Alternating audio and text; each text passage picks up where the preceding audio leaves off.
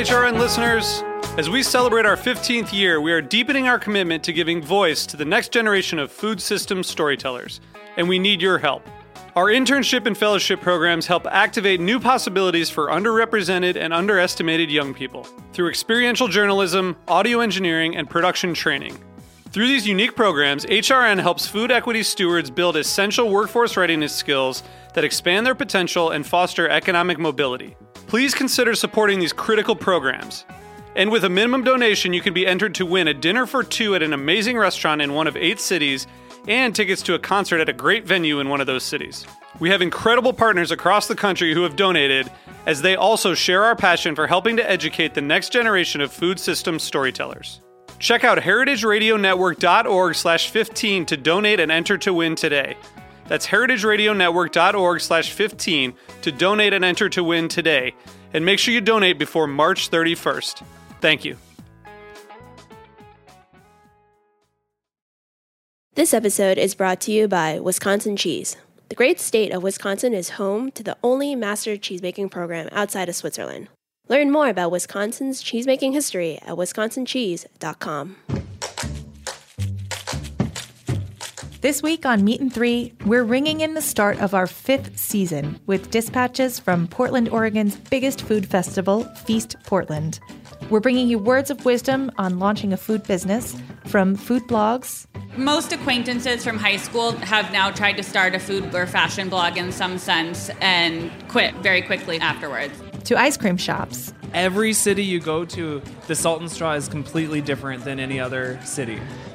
We'll bring you insights and anecdotes about the business of the business. We were like, cool, we're going to do this. We're going to try to raise $75,000 and we'll see what happens. And it was like the most gut-wrenching, miserable month. Tune in to Meat and Three, HRN's weekly food news roundup, wherever you listen to podcasts.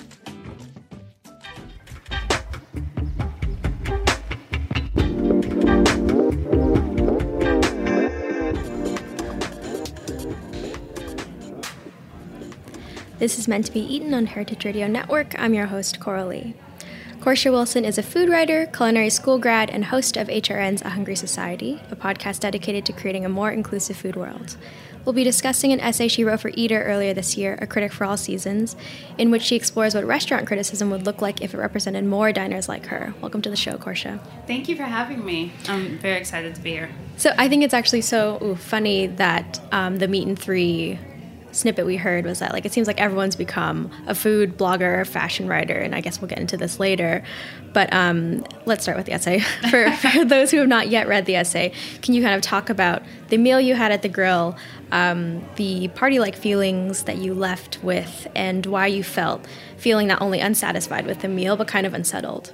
Yeah, so the grill is this super fine dining restaurant here in New York City in Midtown.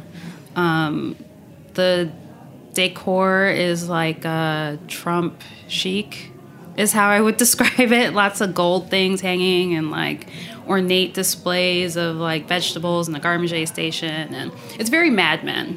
And so it opened in every major newspaper and magazine outlet with a food section was this is New York's best restaurant. This is returning us to old New York, and this is the restaurant of the year. I think even Pete Wells at New York Times named it the best restaurant in New York of that year.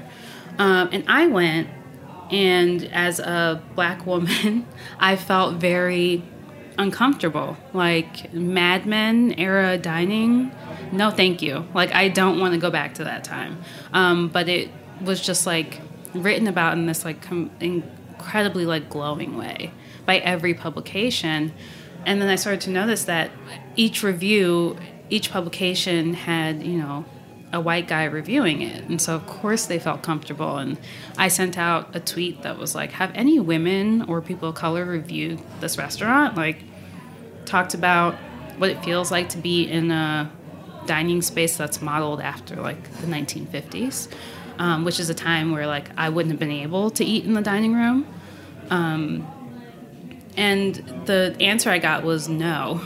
So for Eater, I went and I had a meal that kind of confirmed my suspicions about ultra fine dining, who it's for, and food criticism, because it's not diverse, because the people who are reviewing restaurants, like the group isn't diverse, then these kinds of restaurants are lauded and other kinds of restaurants are kind of forgotten. Mm-hmm.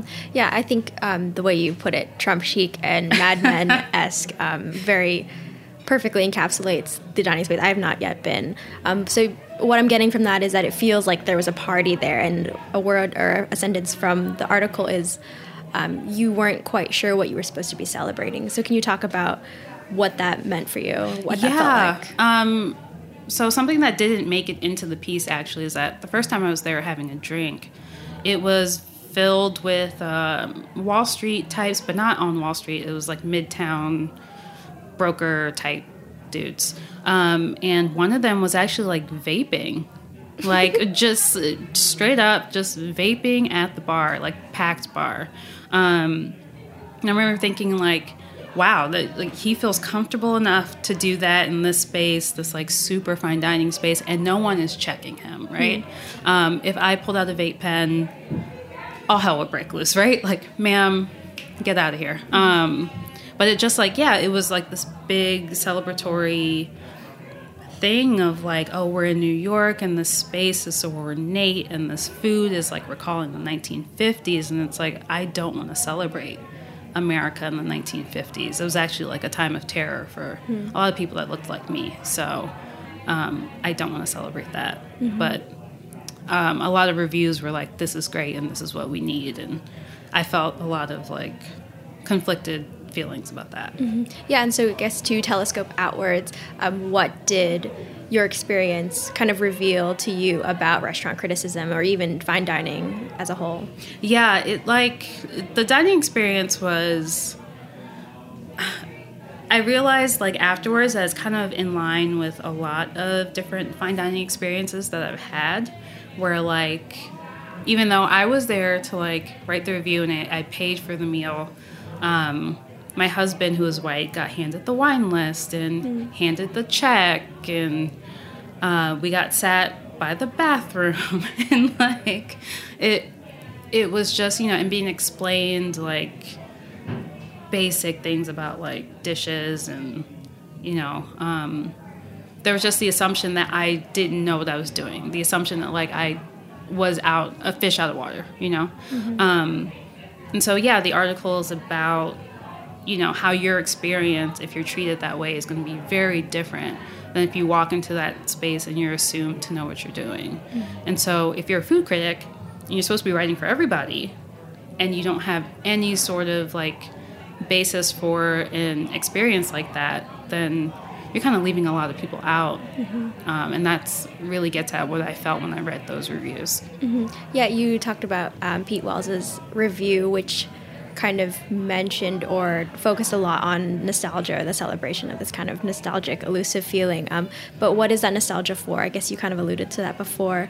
And what does that nostalgia kind of require? Yeah, it's not nostalgic for me.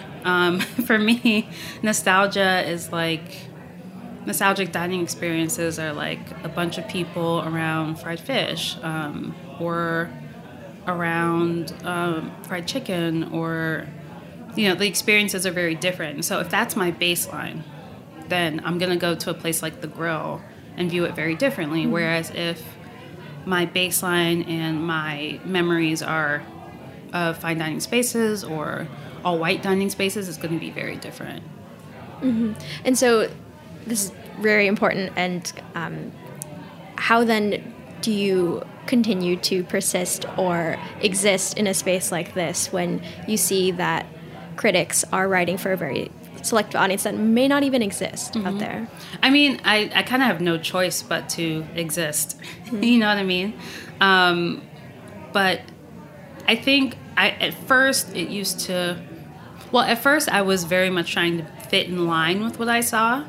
And so if, the critics were writing about the Grill, I needed to go to the Grill, and try it and have my own opinion. And then it was like, I don't know if I need to necessarily do that. If the industry and the landscape is going to kind of ignore my own baseline, then do I need to put as much stock and value into what the industry deems worthy? So that's kind of where I'm at and where that experience kind of put me. And for me, thinking about like existing in the space and like pushing it forward, it's like, well, if that's not my base, what is my base, and how do I speak to people that have that same base as well? And so what do you kind of envision for the future of criticism? Well, I think that some very like positive things have happened. So like Soleil Ho in San Francisco and Tejal Rao in California for the New York Times. Like, you know, these are two women of color who have been, you know, have been writing restaurant criticism and being very like forward thinking about it and not fitting into like the traditional mold of not just what we think of as, you know, who can be a critic, but also what criticism can look like. And I think that's the future is, you know, when someone writes a review, it doesn't have to be about the newest like French restaurant. It can be about, like I was just reading Lagaya Mishan, like of the New York Times, like she wrote this like gorgeous review of the soul food restaurant in the Bronx, and it reads like a Pete Wells review of a fine dining space. So I think that's the future, is treating all of our dining spaces as if they're worthy of being like poked at and prodded and understood, and because they all are, you know, there's no hierarchy anymore, or at least in my mind there's not. There might be to some people, but not to me. Yeah, and so what does this restaurant criticism look like, or how does it differ? Well, I think that there's more people of color doing it. The restaurants being covered are more diverse. The foods being talked about are more diverse. It reflects the landscape in which it exists. So, like, you know, I feel like I pick on Pete Wells a bit. Sorry, Pete. Sorry, Pete. He's fine. We talk since that review. The review I wrote of The Grill came out, he actually reached out, which was nice. Ooh. But, you know, he reviewed The Freakin' Rican, which is a Puerto Rican restaurant. And, you know, there's a lot of Puerto Rican people in New York City. So, yes, like, Puerto Rican restaurants need to be covered as well. Like, you're doing your readership a disservice if you're not covering the restaurants that speak to their baselines. Like, you're in New York City. It's one of the most diverse cities in the world. Like, restaurant criticism should be just as diverse. Yeah, so before I want to talk about what Pete had to say to you. But so to backtrack, you talked about how you saw that so many people were reviewing The Grill and how you kind of felt obligated to also review The Grill. What does it mean, or why is it that one place will get reviewed by so many other people and be kind of given the same exact review? What kind of significance is there? Well, I think that it's like a couple of things. Like, so I'm not from New York. I grew up in Maryland, and then I lived in Boston for a bit, and just being here for like a few years, there is this like, oh, this is the new hot restaurant, and everyone's trying to get into this one spot, right? Which is just so weird to me, because there's so many restaurants here that you could eat at that are really good. But there is this like, okay, I have to be there first, I have to try it, I have to, you know, have an opinion on it, especially if you're in food. I think with publications, they feel that pressure too, to, you know, the team behind Carbone opens up something like The Grill that's been talked about for years prior to it opening, so everyone wants to get in there first. And I think, you know, PR and marketing also impact that, like who can afford to email these publications and say, hey, we're open and this is our chef's pedigree, and you know, it's all kind of this system of restaurants here in New York City where it's like, okay, this is what's hot right now, this is what's not hot, and everyone's trying to like get to the hot thing, and then that fizzles out and they move on to something else. So what did Pete actually say in response to your article? He was very kind. And we actually like had dinner At The Grill? No, no, not at The Grill. I don't know if I'm allowed back, to be honest. But no, like, we had dinner, and it was, it was a very, like, cordial conversation. I was expecting to get cussed out, maybe. But, no, I'm joking. I don't think he would cuss me out. But, like, it was very cordial. What did he respond to in particular? He thought it was a very interesting article, and he didn't take any offense to it, which I thought was awesome.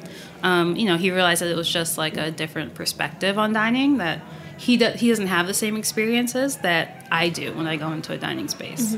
And so we just, like, kind of talked about the differences in those experiences and what that would mean in terms of restaurant criticism and, like, feeling comfortable in spaces. Do you think it at all affected what he's going to review or how he might review something in the future? The dinner or the piece? Your conversation together. I don't know. I mean, I would hope so. But I think maybe it might be kind of... I just think the climate right now of the food world and food criticism kind of demands it. Like, I think we're all kind of looking for more diverse opinions and more like, I guess we're tired of talking about French and Italian food so much. Delicious, both of them, but, like, I think we all want a bit more in terms of, like, our food writing and, like, our food media landscape in general. So while there are amazing critics out there like Tejal and Soleil, what about our current structure or system still supports a ton of, like, the tradition of white male critics that get to have the most say? Yeah, I think it's a structure that still invests in and supports mostly French and Italian food. I think if we actually and Japanese food, I think we give Japanese food, like, a ton of reverence, as well as French and Italian food. And if we gave the same amount of reverence to Indian food or soul food, like, my goodness, so, like, it's funny if you read a review for, like, a soul food restaurant and then read a review for, like, a Japanese restaurant, just, like, the level of respect given to the person cooking is totally different. The language we use to talk about soul food is, like, we see it as simple. We see Southern people as simple. I just think that is a big part of it. Like, the way that cuisines are labeled, intricate. The chefs are, craftsmen. The chefs are artists. And then it's just, someone who's good at making X. Like, I think we have to get rid of that, like, that binary, because all these chefs are super talented and all these cuisines are very intricate and a combination of history and class, and it's just all this, like, it's all these different, like, influences coming together, so it's all very, like, skilled and craftful, and we should treat it like that. This is Meant to Be Eaten on Heritage Radio Network. We'll be back after a short break.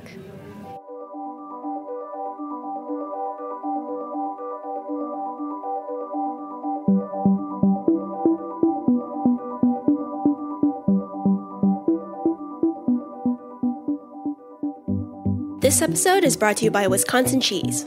Did you know that 90% of Wisconsin's milk is made into cheese? And this is not just any milk. When Swiss, German, and Italian cheesemakers first settled into Wisconsin, they chose their new home because of the special terroir of the region. Its soil and water are nurtured by the goodness of glacial sediment, and those elements lend themselves to the very best milk. Today, Wisconsin produces 25% of all cheeses made in the U.S., and Wisconsin cheeses have won more awards than any other state or country in the world. How did they do it? Wisconsin cheesemakers combined their heritage and tradition with nonstop innovation. They were the first state to establish cheese grade standards and the first to require that every cheese plant be overseen by a licensed cheesemaker. Wisconsin is the only place outside of Europe where one can pursue an elite master cheesemaker certification. All of these impeccably high standards mean Wisconsin produces more than 48% of the nation's specialty cheese. And we're back. So Korsha Wilson and I were just talking about how our current food media or restaurant dining system still very much supports the highlighting of French and Italian cuisine, though that's slowly changing with some hopeful things happening in the recent past. But let's talk about Yelp and the advent of Google reviews, or Yelp, I guess it's regional, which you support, or I guess it's a personality thing if you're a Yelp or a Google review person, and how that's kind of served to democratize restaurant criticism, or so it should have. Do you think this is true, and how do you think user-submitted reviews have kind of hurt or helped the dining landscape? Well, I think so.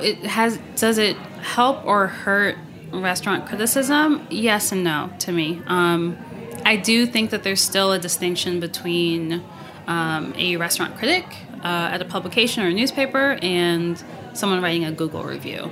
And that's not in terms of one is better than the other, but I think there's a lot more stock put into the restaurant critic at the publication. And I think even when you follow, investor dollars, they're not... Someone getting like a 3 or 4 star review in the New York Times is going to be able to open up a second restaurant quicker than someone who has, like maybe a 4-star Yelp, review. So I think there is that distinction. I personally, just to be totally honest, I do look at Yelp and Google reviews. I think that in terms of, the mom and pop restaurants, the smaller restaurants, which are the majority of restaurants in this country, it does give you a good overview and snapshot of what people like about a place, what they don't like, what they're ordering. You can see what the food looks like, what the atmosphere is like. So I think it's super helpful in terms of deciding where to spend your money and spend your dollar. But is it a detailed this is actually, some of those Yelp reviews kind of do that. Yeah, I read this one where the guy had developed his own scale. Oh. I believe the user's name was Ken, and it's the Ken scale. It's a 10-point system, and I think they're increments of 0.1. Wow. Yes. Yeah, see, and there's going to be people like Ken that want to, invest a lot of time and energy into their Yelp reviews, and, good on them. But I know I do look at those reviews because I think that they're super fascinating in terms of a collective group of people, what they think about a spot. Am I gonna use Ken's scale to determine where I'm ordering from or where I'm taking a friend for their birthday? No. Yes. So why is it that we trust Pete Wells' opinion more so than Ken? Well, I think that it's kind of this. I know for a fact that Pete has spent time understanding the landscape of New York restaurants, past and present, right? So when you read a review, it's not just about the space as it exists today, but it's giving you context as well, right? So it's telling you this restaurant used to be this space before, or this chef was at this other place before, or they're making this kind of food, and these are kind of the characteristics of this type of cuisine. Because if you're writing about super regional Thai food, for example, you need to know those characteristics in order to get a really good idea if this is a good version of that or not. Ken, I'm just referring to all Yelp users as Ken now. Ken now. Ken, I don't know if he's done that.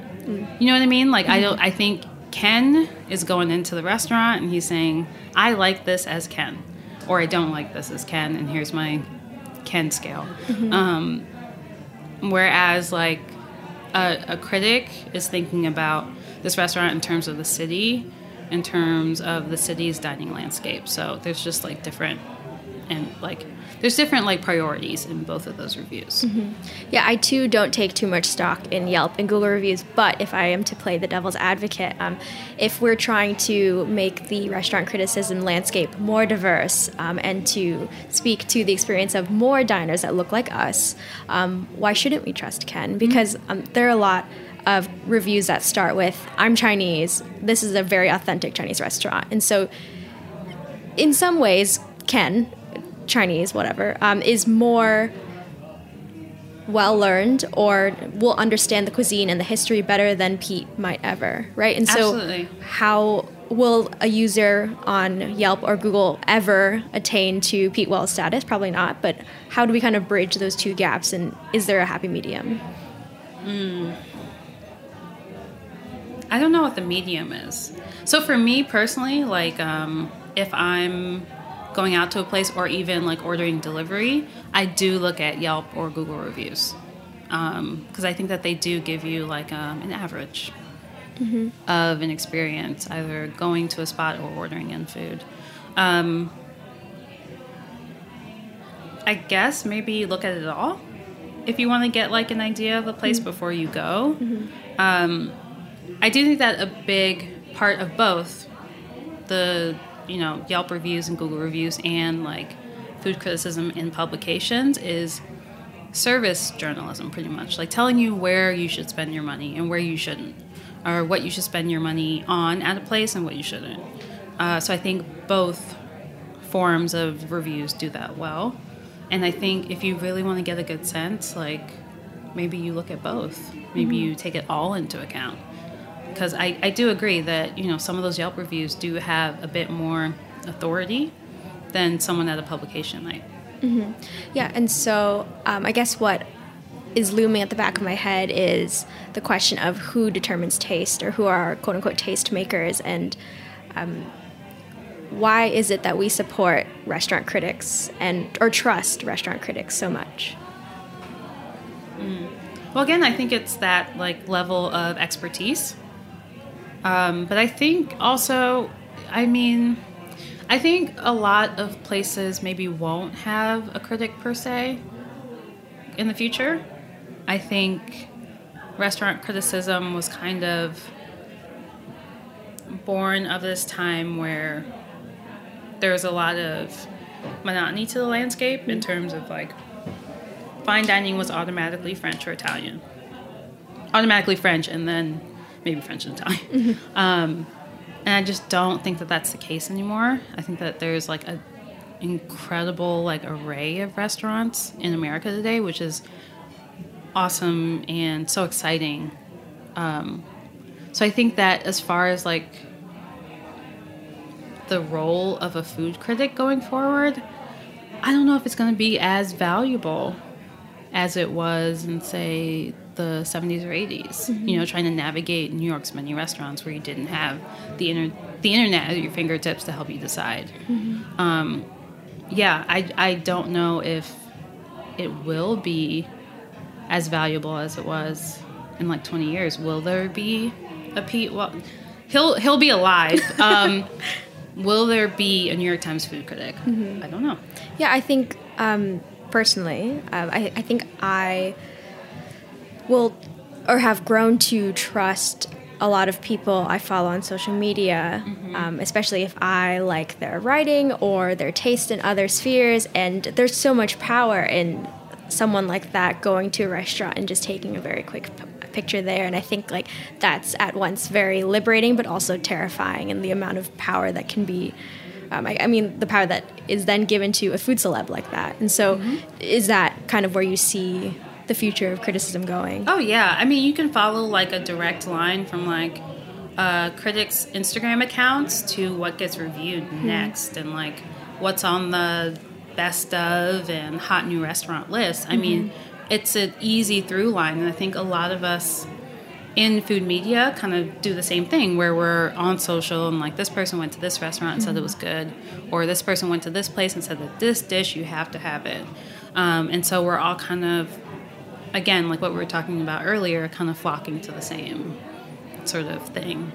And for me, it's like, well, what are the spaces that are doing really good food, and they've been doing it for a really long time? Like not necessarily the newer spots, but like the spots that have been open and like part of their community. I think it needs to be more of like a mix of that, not just like what's new, what's hot, what do I need to eat. Like I was about to say what's new, what's hot, what's right now. It just came naturally. Corny. But yeah, Yeah, and you actually talk about this in the Eater article you write about, I believe it's called Henry's, right? Which is a restaurant that you identified as doing amazing things and is accurately representative of the community and the landscape, but is just not written up at all. And so what would it take for places like Henry's to get written up more? And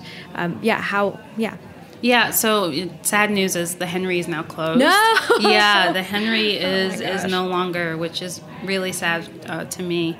But I think it takes more diverse food critics because, the Henry felt really natural and like home to me.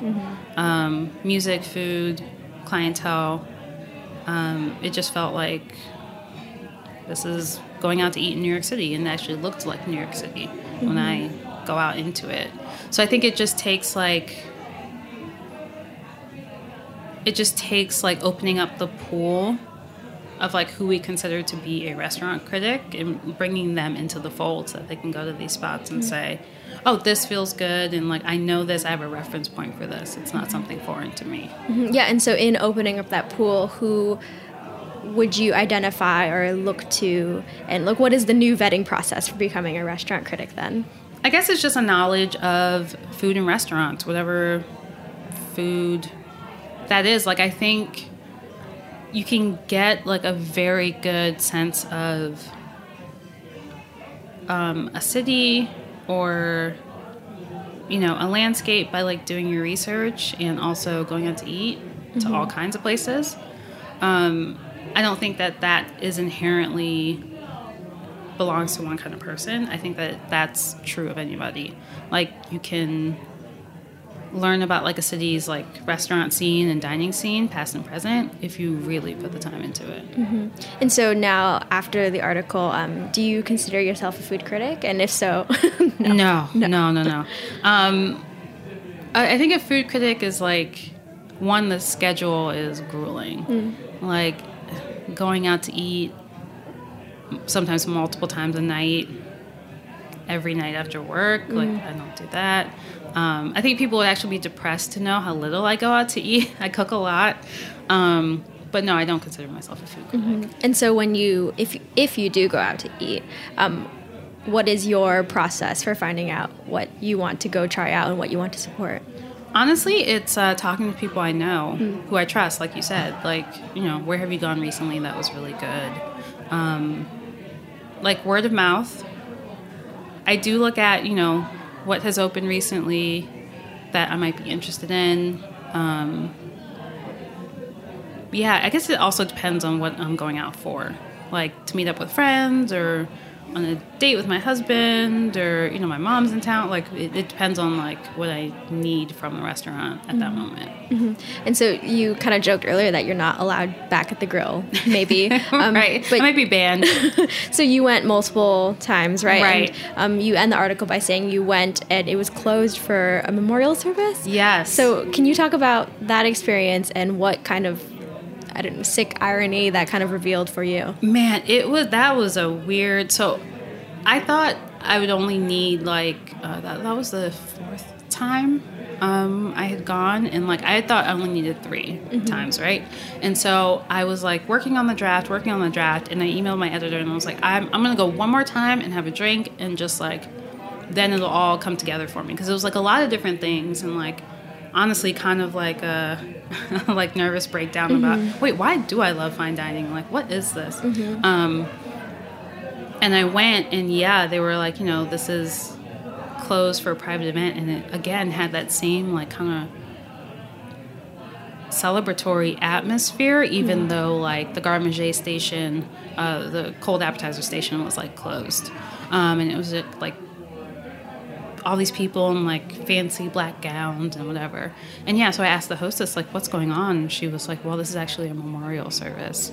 And as she was taking me to the pool, which is attached to the grill, and it's like their seafood restaurant, where there's actually a pool in the restaurant, because Manhattan. But I didn't even get to like get into the fact that I sat back there. I had like a $24 cocktail, and Jeb Bush was sitting nearby, which made me really sad.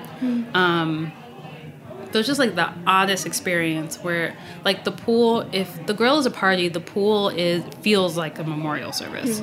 Like it was just like this very subdued atmosphere that was like kind of quiet and just very disorienting. So yeah, that really summed it up for me. Yeah. So you talk about this kind of nervous breakdown that came with each draft. And so what were some of the questions or the doubts you had about yourself and about fine dining in general, and how have you resolved them, if at all? Oh, goodness. Well, I don't know if I've resolved anything. I mean, like, you know, I realized, okay, what's so different about this experience that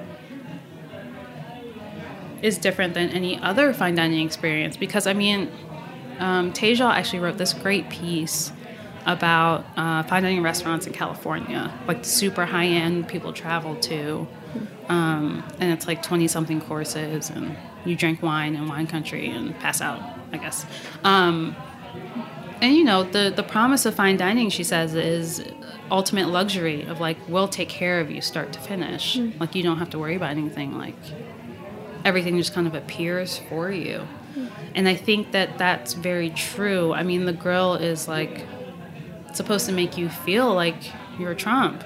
Like you have the world outside of the window. You have like a flambe cart coming to you. You have like a cold martini. You have, you know, servers and back waiters waiting on your every need. There's a celebrity in the corner. Like, it's supposed to make you feel like you are a Trump. I don't want to feel like I'm a Trump at all. And so it was just like, well, if this is what fine dining is promising, and I worked in fine dining, I loved fine dining. What did I love about it? And do I love it anymore? What did you love about it? I think I loved when I worked in front of the house, I really loved getting to talk to people, and, you know, they were coming in for like birthdays or anniversaries, or I'm introducing my partner to my parents, or someone just graduated. Like, it was all these like different like celebratory occasions. And I loved that, and I got to meet so many different kinds of people, and you kind of have to piece together, okay, what are they looking for? Do they want to be left alone? Do they want to chat with you? Do they want to chat with the chef? Do they want to see the kitchen? Like, it was just this great like puzzle every night, and you get to take care of people. But as a diner, it's like a very different sort of experience. Yeah, so I had to like kind of wrestle with all that. And so, what is on your list to go to next to close?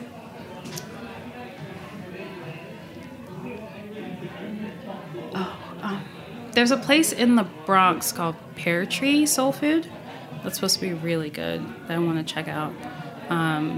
They do like a fish fry, like where they have like, I think they do whiting, but I'm not sure. That I really want to check out. That's not fine dining at all. It's like counter service. Yeah, I don't know. I'm like, lately it's been a lot of cooking and delivery as I work on things. Not a lot of like going out, which is fine by me. Yeah. You know? Yeah. I feel like as you get more entrenched in this world, you like don't want to set yourself up to be disappointed and it's or expensive angry. Here. It's expensive. It's at least like, you know, a couple $100s to go out to eat. So it's like, well, I could spend $75 and cook a really great meal, or I could go out to eat and spend $200. And I do still love going out to eat. Like, the girl didn't take away my love of like going out to eat. But, you know, I did have to question, okay, well, why did I go to the grill? Why did I feel like I had to go and check it out? And so I've been feeling that like push to go check out the new hot thing way less than when I wrote that piece, which is good. This feels like a therapy session. Like, do your shows normally feel like a little bit therapy session? I was about to say, like, this is a perfect way to end the episode and just tell listeners to not seek out the hot thing, right? To cook more at home, and believe in yourself. Yeah, and there you love go. yourself. I'm just kidding. All right, Korsha, thank you so much for joining me today. Thank you for having me. This was fun.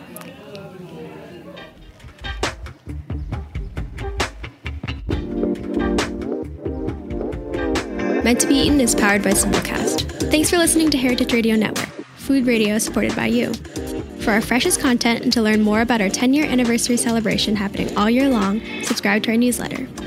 Enter your email at the bottom of our website, heritageradionetwork.org. Connect with us on Instagram and Twitter at heritage_radio. You can also find us at facebook.com/Heritage Radio Network.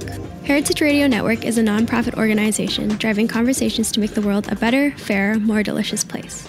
And we couldn't do it without support from listeners like you. Want to be part of the food world's most innovative community? Subscribe to the shows you like, tell your friends, and please join the HRN family by becoming a member. Just click on the beating heart at the top right of our homepage. Thanks for listening.